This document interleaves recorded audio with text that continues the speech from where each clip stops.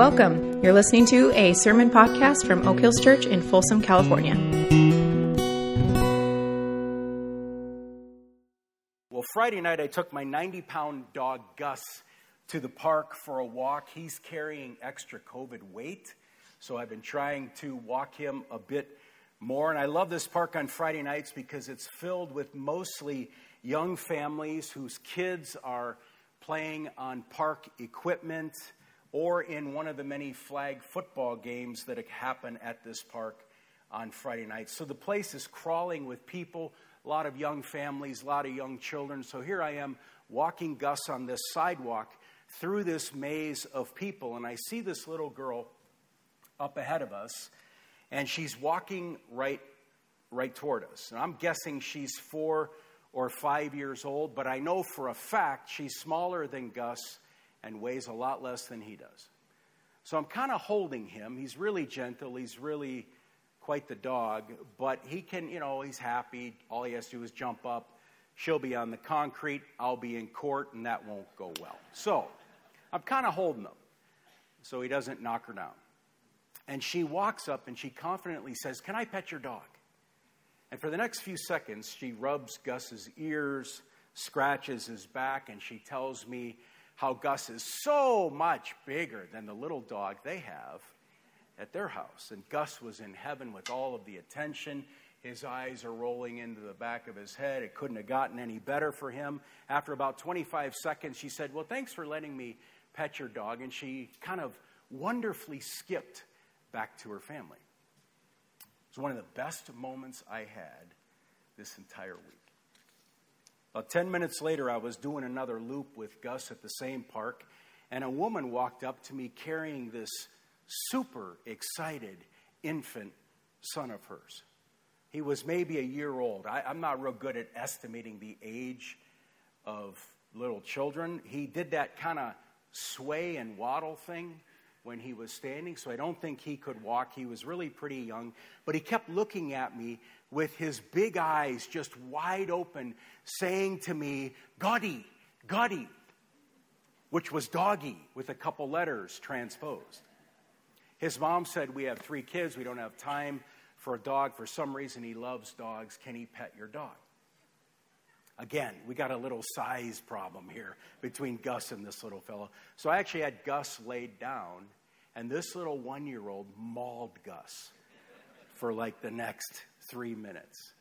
And Gus laid there in heaven. He just wagged his tail, and he willingly and delightfully submitted to the scratching and the petting and the occasional eye poking this little guy gave him. And every now and then, this little guy would look at me, and those eyes would go real big, and he'd say, "Goddy, Goddy." And it was a close second best moment of my week. And as best as I can tell, the reason these 2 encounters were so life-giving to me is because they were in such sharp contrast to the state of the world, to the state of life, and to the state of the news that we've all experienced for going on 2.5 years. There was something viscerally encouraging and life-giving and hope-kindling about these 2 beautiful kids reveling in petting a dog, and their joy was a great encouragement to me. We're in week 3 of our Lenten series.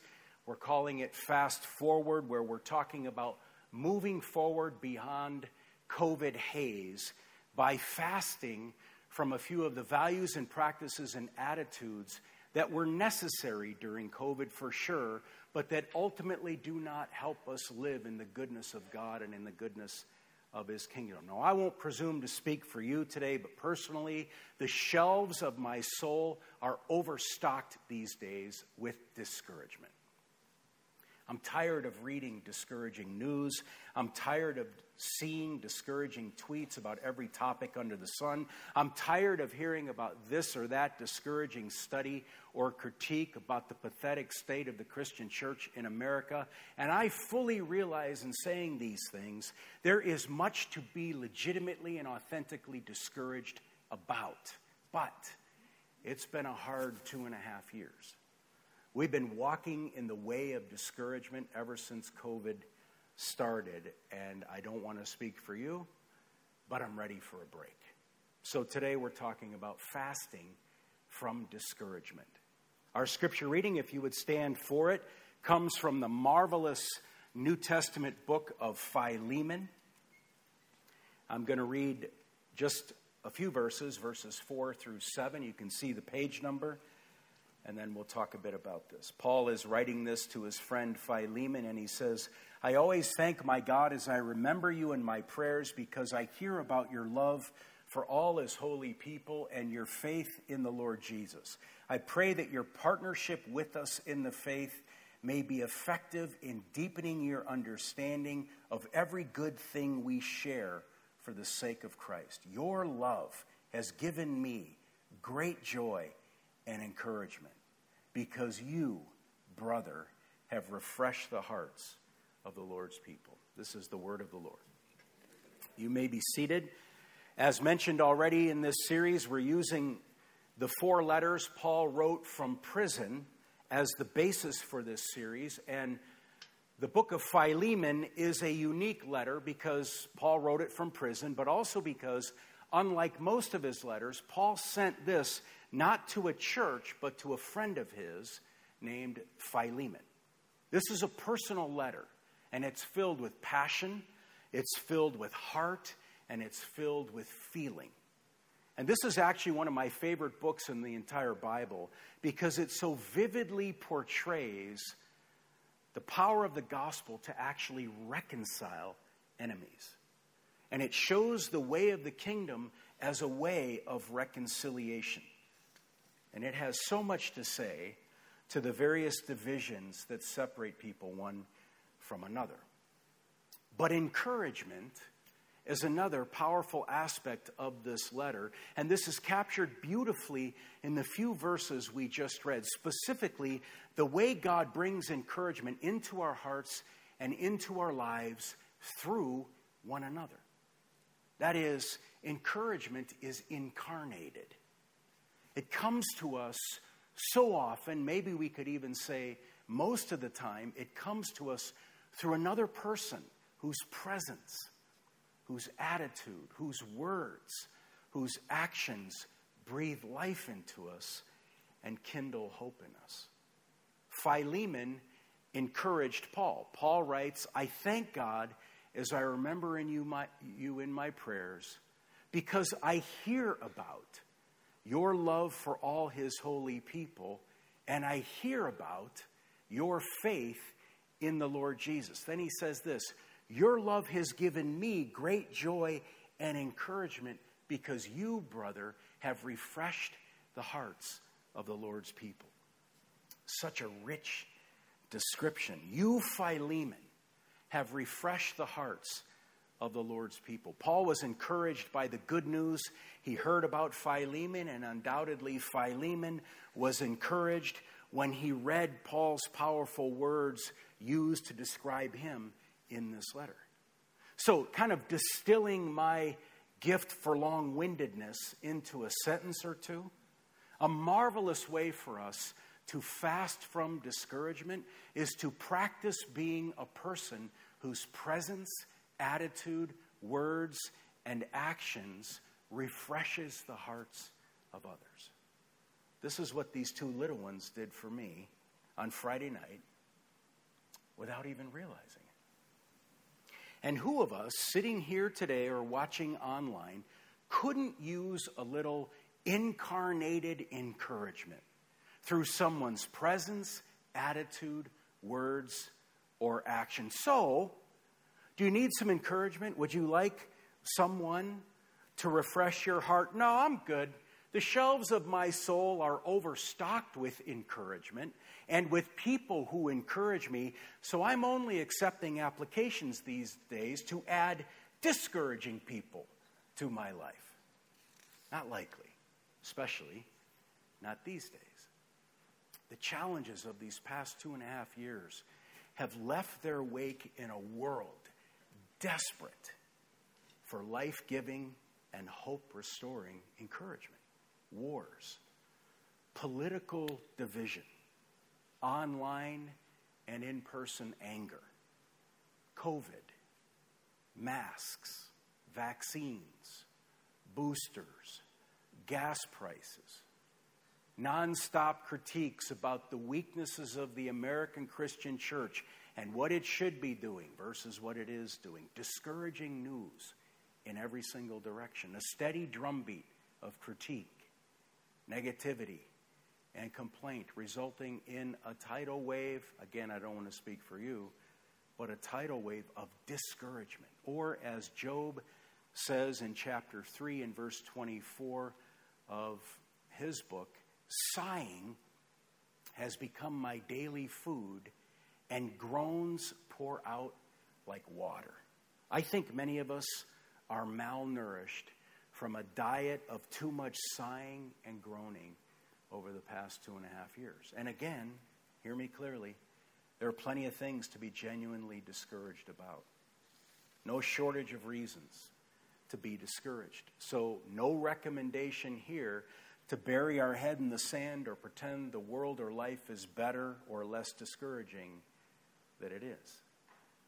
But you know, just like I know, discouragement is like daily exercise or late night cookie eating or reading, meaning it will become a habit if we keep on practicing it.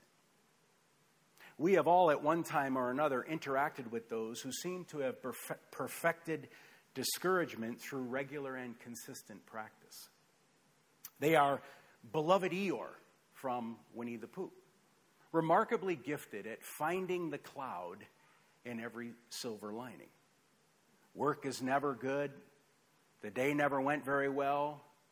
There are always these unique and unprecedented challenges sitting in front of them. How are you is rarely met with, oh, okay, or fine, or really, really good, or life is going really well. How are you is usually met with, not good. I'm so busy. Oh, you wouldn't believe what happened the other day. I'm so frustrated. We all know a few Eeyores. We might work with one or two. We might live with one or two. We might be sitting next to one or two. We might be one. Eeyore's first language is negativity, complaint, criticism, and bad news. Discouragement is in the air when Eeyore is around, and this Eeyore attitude, it seems to me, has risen over the past 2.5 years for obvious and even understandable reasons. But let me remind us, God did not rescue, empower, begin to transform, and send us out on mission to live in a constant state of discouragement. Let me remind us, the word gospel, remember, means good news. The gospel is about the good news of life with God and in God and under God. And now and then, it seems to me, the good news of Jesus should reframe and reorient the bad news of this broken world. See, there is goodness in God to be experienced even when life is hard.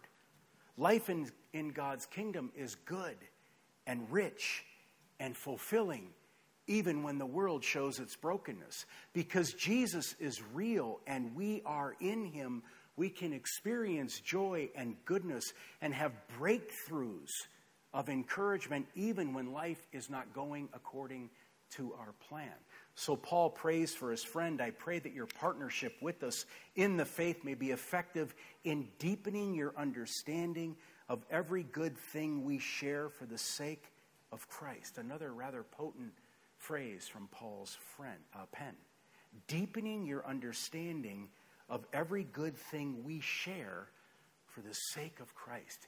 Deepening our understanding of every good thing we share for the sake of Christ. And if you're wondering, what does that mean? That's what it's supposed to do, is get us to go, what does that mean? Deepening our understanding of every good thing we share for the sake of Christ. Paul is highlighting the incomparable riches and incomparable goodness of life and ministry in Christ and with Christ. Now, if we didn't know any better, we'd think Paul was sitting on the balcony of his mansion, sipping his favorite beverage while watching the sun set below the horizon of his vast estate. But remember, Paul is sitting in prison when he says this. His circumstances are hard. His future is unknown.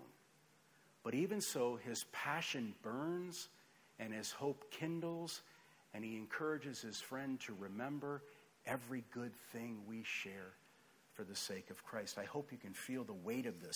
This is not the power of positive thinking, nor is it a life coach giving us a pep talk.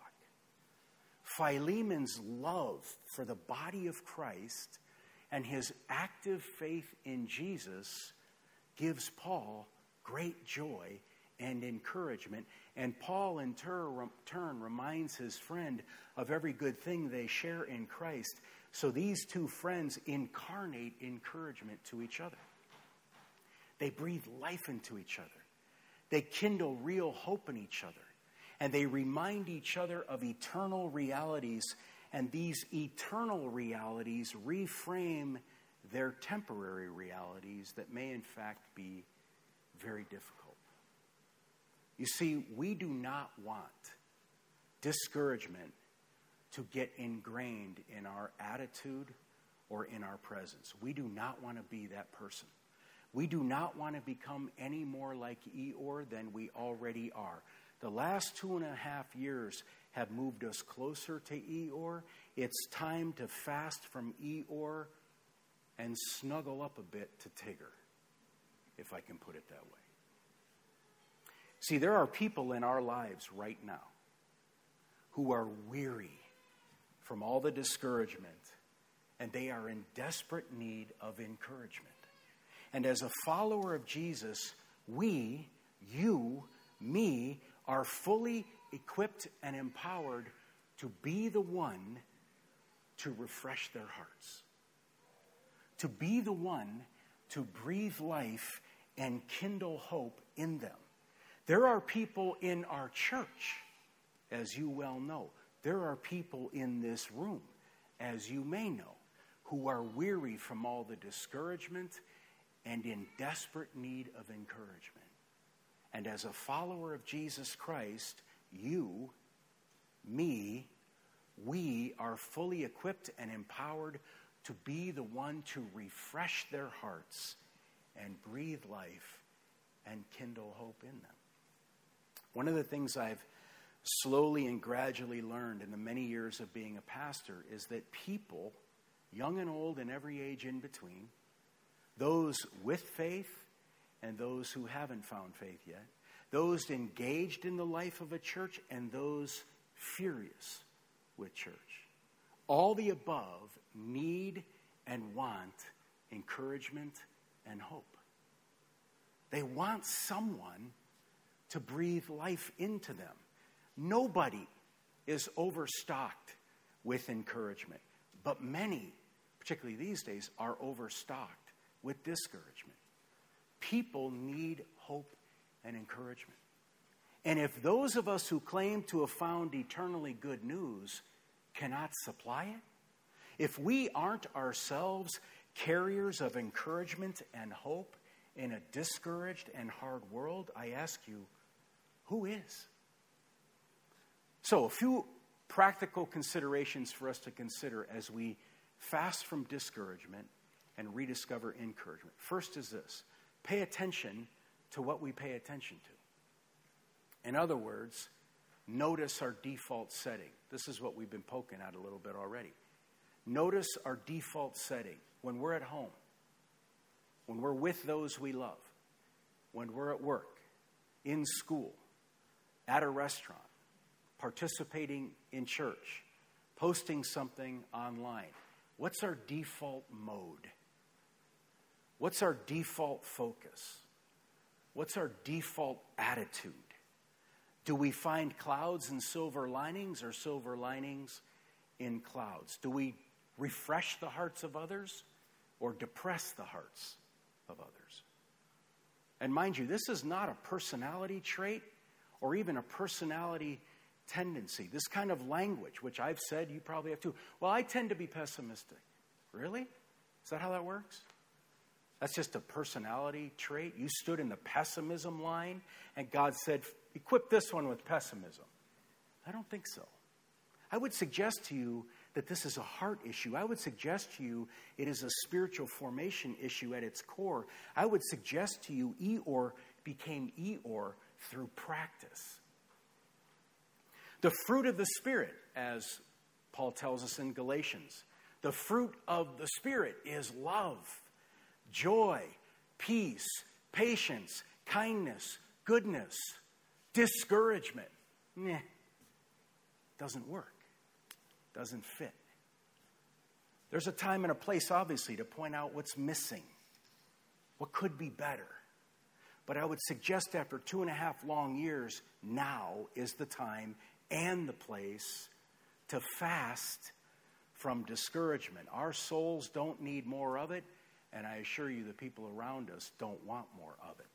And if our default happens to be discouragement, there's a reason for this beyond the reason we think.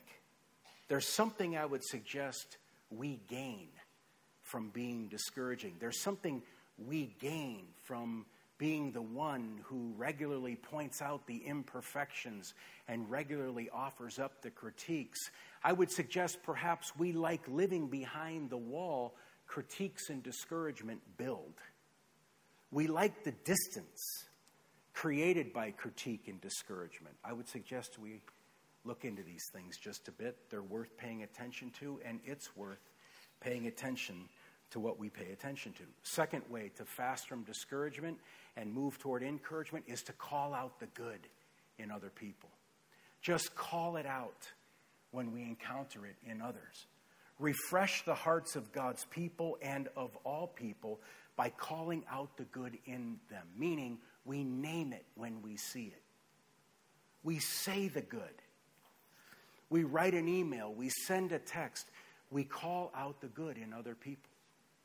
Feel Paul's heart again in this letter to his friend. I always thank my God as I remember you in my prayers because I hear about your love for all his holy people and your faith in the Lord Jesus. In other words, your life with God poured out for others encourages me, Philemon. You, my friend, refresh my heart. Do you know what that does to Philemon? When someone says, your love, your actions encourage me. See, a simple way to fast from discouragement is look for the good and call it out in a friend or in a family member. Call it out in a waiter. Just recognize, go into a restaurant, what happens? How come there's not more people working here? How come my needs are not being serviced when I want them to? You don't think these people are getting a barrage of this day after day? Be that person that refreshes the heart of the waiter and simply says, hey, you know what? I see what you're doing. I realize how unmanageable it is. I appreciate what you're doing. Call that out in a waiter or a server or a coworker. Yes, it's risky. Yes, it's vulnerable. This is what makes it so fun, because it's living on the edge a little bit, if this is living on the edge. It's taking a risk and being vulnerable. Someone might say, I'm not good at that. I don't do that. Learn. Practice.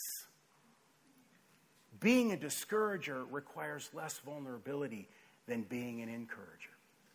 When we discourage through critique or negativity, we keep distance between us and the other. When we encourage by calling out the good, we move toward the other. So it's always going to be easier and safer to discourage than it will be to encourage. It's easier to call out what's wrong in the world than it is to call out what's good in the world, but we all know which is more fruitful. A couple Sundays ago during communion, I noticed someone standing in line right over here, and they were standing there waiting to come forward and receive the elements. I was sitting there just looking across the room. Someone was standing there, and I watched this person notice someone who was sitting in their chair. And they left the line to receive the elements, went to the person sitting in their chair, sat down next to them, spoke to them for a minute or two, I could put two and two together and figure out why they did this, and I will use Paul's words. Their love gave me great joy and encouragement because they refreshed the hearts of one of God's people, and me being able to see them do it refreshed my heart. They ministered to this person, and their act of love ministered to me who saw it. I've probably told you this story before, but that's the way it goes, I guess. I just keep recycling them. But Sam was married last July. And there was a moment before the wedding started where he had 5 or 6 groomsmen, and 4 or 5 of them played football with him. And Sam calls them all over before the thing started. He goes, Dad, come over here. And I'm kind of doing the, you don't want me over there. I'm like 30 years older. No, come on over. We get over there. And Sam stands in this huddle with all these big tough guys around him. And he puts his arm around them, and they all put their arm around each other. And for the next couple minutes, Sam just stands there, and he looks into each one of their eyes, and he tells them what they've meant to him. And he calls out the good in them and how they've been this kind of friend to him and how their friendship has meant something to them. And I'm standing there going, we can end the wedding now. I mean, that wouldn't be good for them, but for me, this is powerful. Watching him look into the eyes of others and call out the good. And you could see these guys, Sam's looking square at him, and they're going, yeah, okay, let's get on with it. But it was a powerful moment. Calling out the good in other people, speaking life into other people, kindling hope. You can bet people you're interacting with are short on encouragement, short on hope, overstocked with discouragement, overstocked with anxiety, as Dave talked about last week. And they don't even know they're looking for this. But they're looking for someone who's got the guts to speak life-giving words and call out the good in them. Someone in your world needs that. They need a face-to-face word. They need a text. They need an email. They need a call where you refresh their heart by calling out the good in them. Last thing that helps us fast from discouragement is to reset our perspective. I believe COVID has hypnotized us into thinking our lives are ultimately about staying safe and surviving. We've been focused on this for a long time. Rightfully so. It's understandable that we focused on this. But I think in focusing on this for so long, we are forgotten that safety and survival is in fact not what our lives are ultimately to be about as followers of Jesus Christ. Don't get me wrong, I want to be safe and I want to survive. But that's not why I walk on this planet. That is not my ultimate goal or my ultimate purpose. Because I'm a follower of Christ, I am caught up in something bigger than my survival. And I don't know about you, but I need a finger snap to get me out of this COVID trance and remember why I'm here. Paul's gratitude and hopefulness and passion in the midst of hard situations, seen clearly in our passage from Philemon and all over the New Testament, is because for Paul, Jesus had rearranged everything in his life, including his perspective, and nothing was ever the same again. Put it a little differently, Paul was hopeful and encouraging even in hard circumstances because he was literally caught up into something far bigger and far grander than his own safety or his own survival. He lived as though God was real. Eternity was real. He lived as though his life was actually in God's hands and all would eventually be well no matter what. And if he survived, beautiful.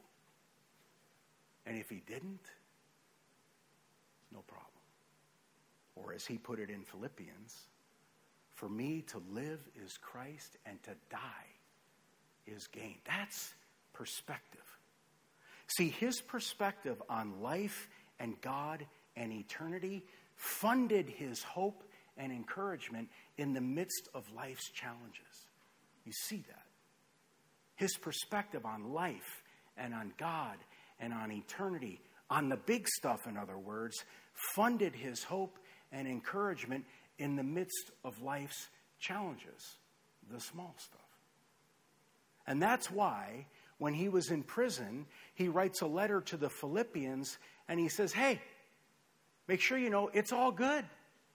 Because what's happened to me has actually advanced the gospel, because as a result of me being in this prison, all the guards know who Jesus is. Is he a religious nut?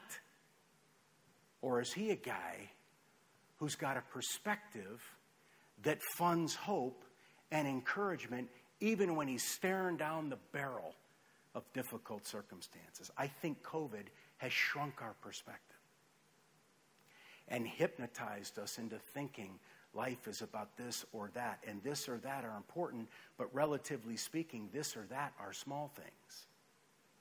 And when our lives center around small things, we get discouraged when they don't sort out how we want them to. But if our lives center around Jesus and around God's big things, then we can remain hopeful and encouraged even when the small things don't go according to plan.